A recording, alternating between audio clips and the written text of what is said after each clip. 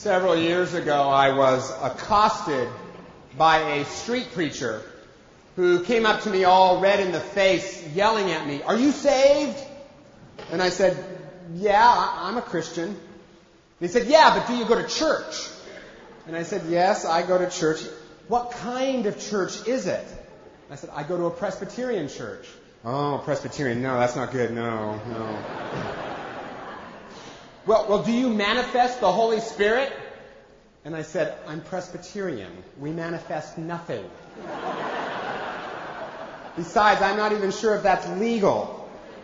And he kept hounding me, even though I said over and over again, I'm a Christian, although you're making me rethink that.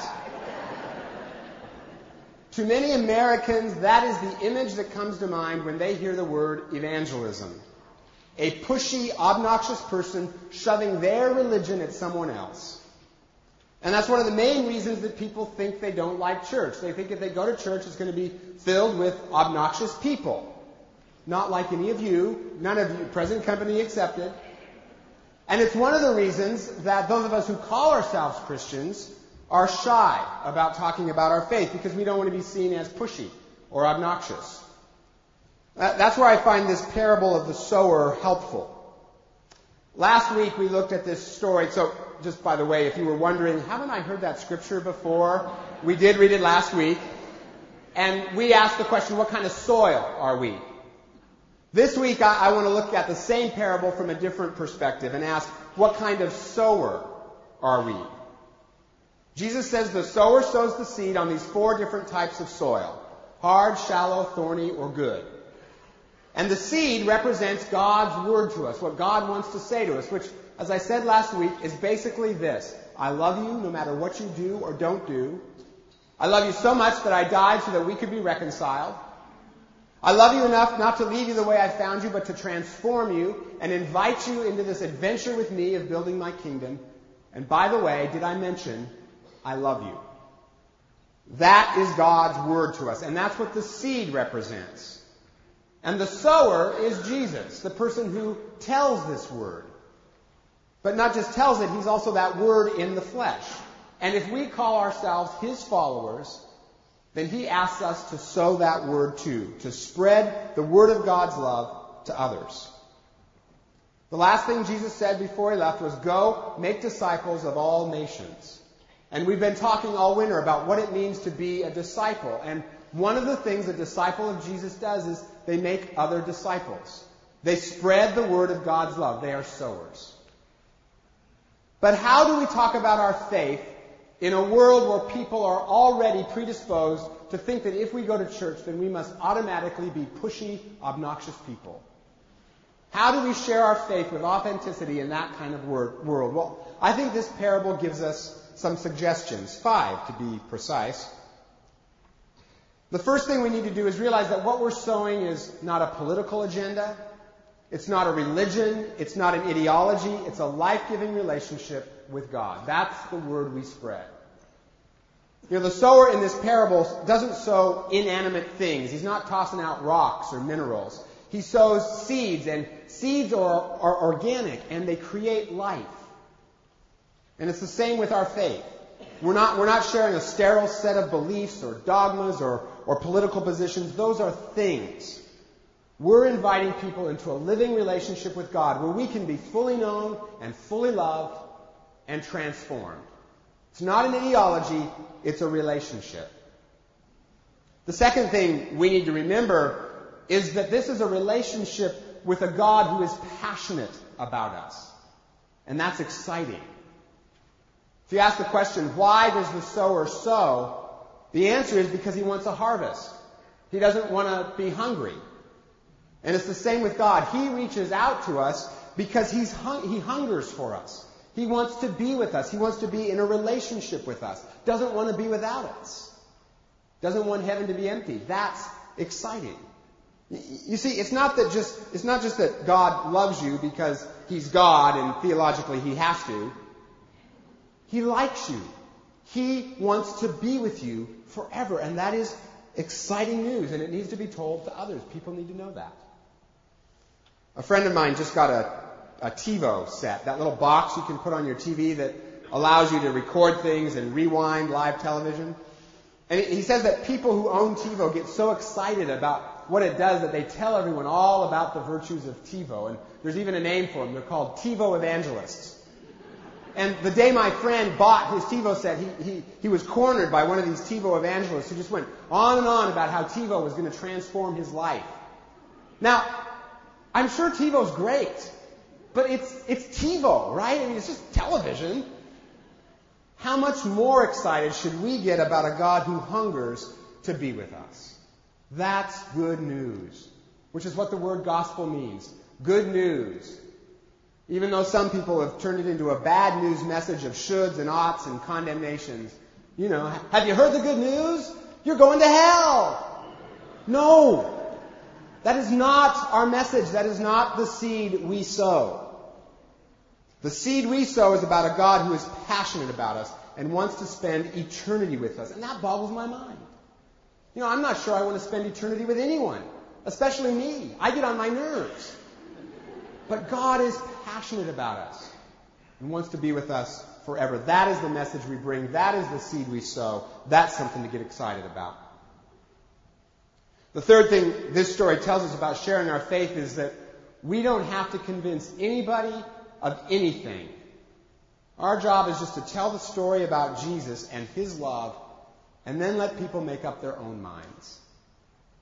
The sower in this parable doesn't force the ground to receive the seed. In fact, the parable presupposes that not all ground will want it.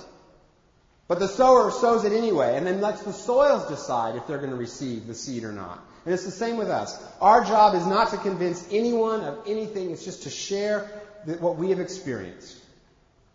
You know, too often I think we feel pressure in this matter to behave sort of as used car salesmen for Jesus. You know, what do I need to do to get you in a relationship with Jesus today? You know, cut the price? What do I need to do?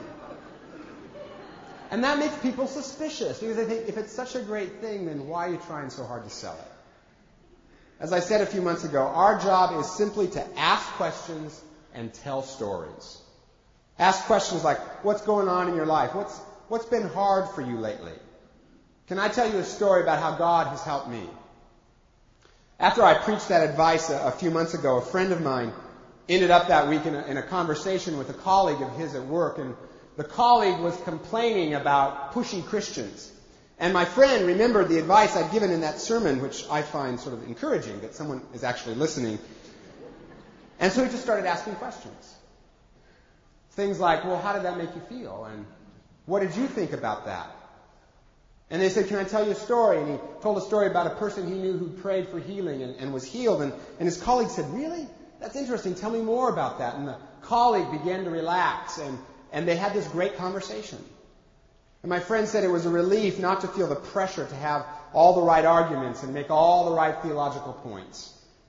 Instead, he just had to ask questions, tell stories, and build a relationship. And it's not our job to close the deal. That's between God and that person. Our job is to just simply ask questions, tell stories, build relationships. A fourth thing this story, this parable tells me about how to share our faith is that we can't prejudge who is going to respond to this message. The sower doesn't look at each type of soil and say, ooh, bad soil, I'm not going to put the seed there. He just sows the seed everywhere because he never knows where it's going to take. We cannot decide in advance who will or who won't respond to this message of God's love. So we just need to share it everywhere. A friend of mine used to be a science professor at Berkeley, and he was an atheist. He said he used to love to debate Christians because, in his words, he liked to turn them into intellectual jelly. Well, one day he had to travel across the state with a distant relative of his. This relative was sort of a country bumpkin sort of a guy, and a Christian, and this relative brought with him this gigantic Bible, the kind you have to have installed in churches, you know, with ropes and cranes and things. And throughout the car ride, this relative just kept talking about how he'd experienced God's love through Jesus. And my friend kept trying to turn him into intellectual jelly, but the bumpkin just kept asking questions and telling stories, which got my friend thinking. And out of that experience, he started reading some books and talking to some people, and after a year or two, he ended up becoming a Christian. Now, an atheist science professor from Berkeley, right, does not seem like a likely candidate to become a Christian, especially if the evangelist is a bumpkin, right?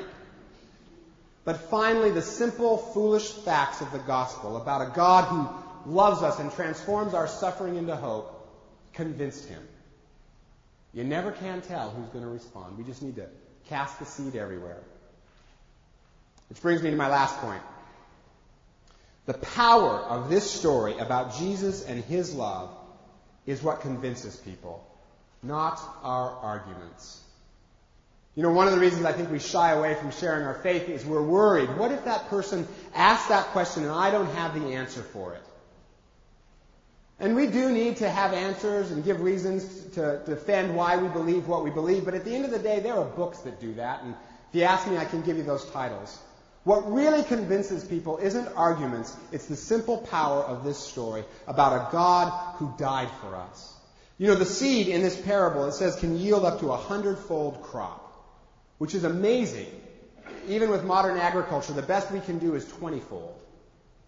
The word of God's love to us is amazingly powerful stuff, and it can yield a big harvest.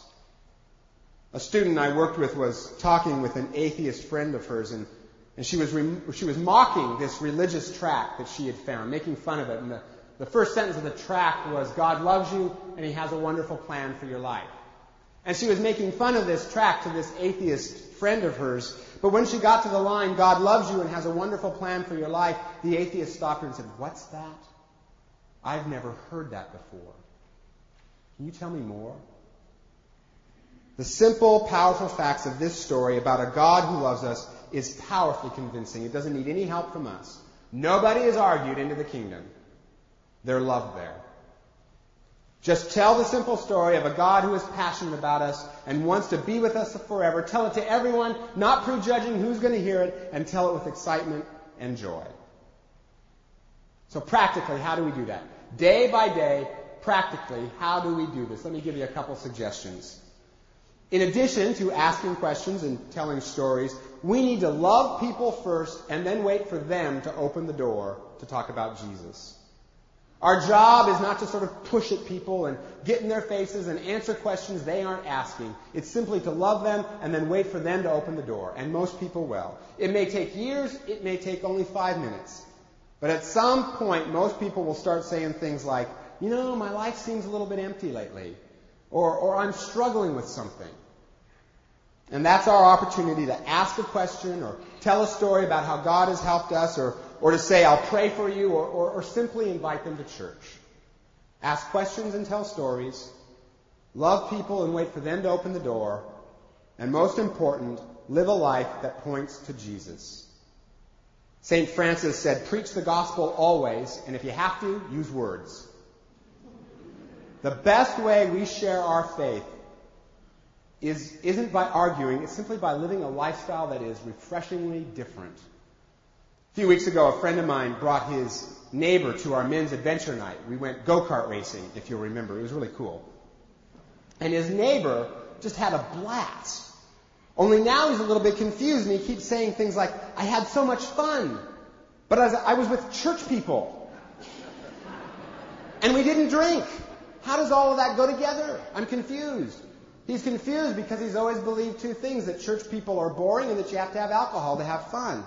But by living a lifestyle that is different, my friend has opened up a whole new opportunity to talk about Jesus. Ask questions and tell stories. Love people and wait for them to open the door. And live a life that is refreshingly different. Confuse them. I met a man a few weeks ago who was a Muslim living in Iran. And he became a Christian when the Ayatollah Khomeini was in power, which could have gotten him killed and did end him up in prison for a while. And I asked him why he had become a Christian when it was so costly to do that. And he said that he used to be a debater, and he'd go to these churches to debate with Christians and disprove Christianity. But there was this one church that he kept going to. It happened to be Presbyterian church. And he said whenever he went there, people were so excited to see him. And they'd come up to him and say, oh, it's so good to see you again. We've missed you. How have you been? How's your family? Hey, how can we pray for you? They asked questions. They told stories. And then he said, and then they'd always give me tea and cookies, which is great. Some things are universal, right? All around the world, in church meetings everywhere, tea and cookies. You can guarantee on it. And he said, I couldn't get over it. I was there to disprove their faith, but they were so kind to me. And he said it was the love of Jesus that drugged me out of Islam and into the church. What we see in this parable of the sower is a God who is extravagant with his love. Like Jesus, the sower casts a seed everywhere, even on ground that doesn't want to receive it. And it's almost a waste of expensive seed. I mean, you're tempted to say, no, you need to be more cost effective. Just put the seed on the good ground. Don't waste it.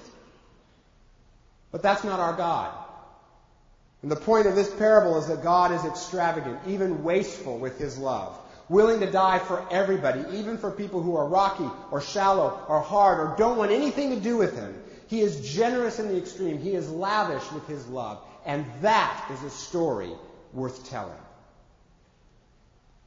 I used to meet with an atheist every week to talk about his questions and his doubts.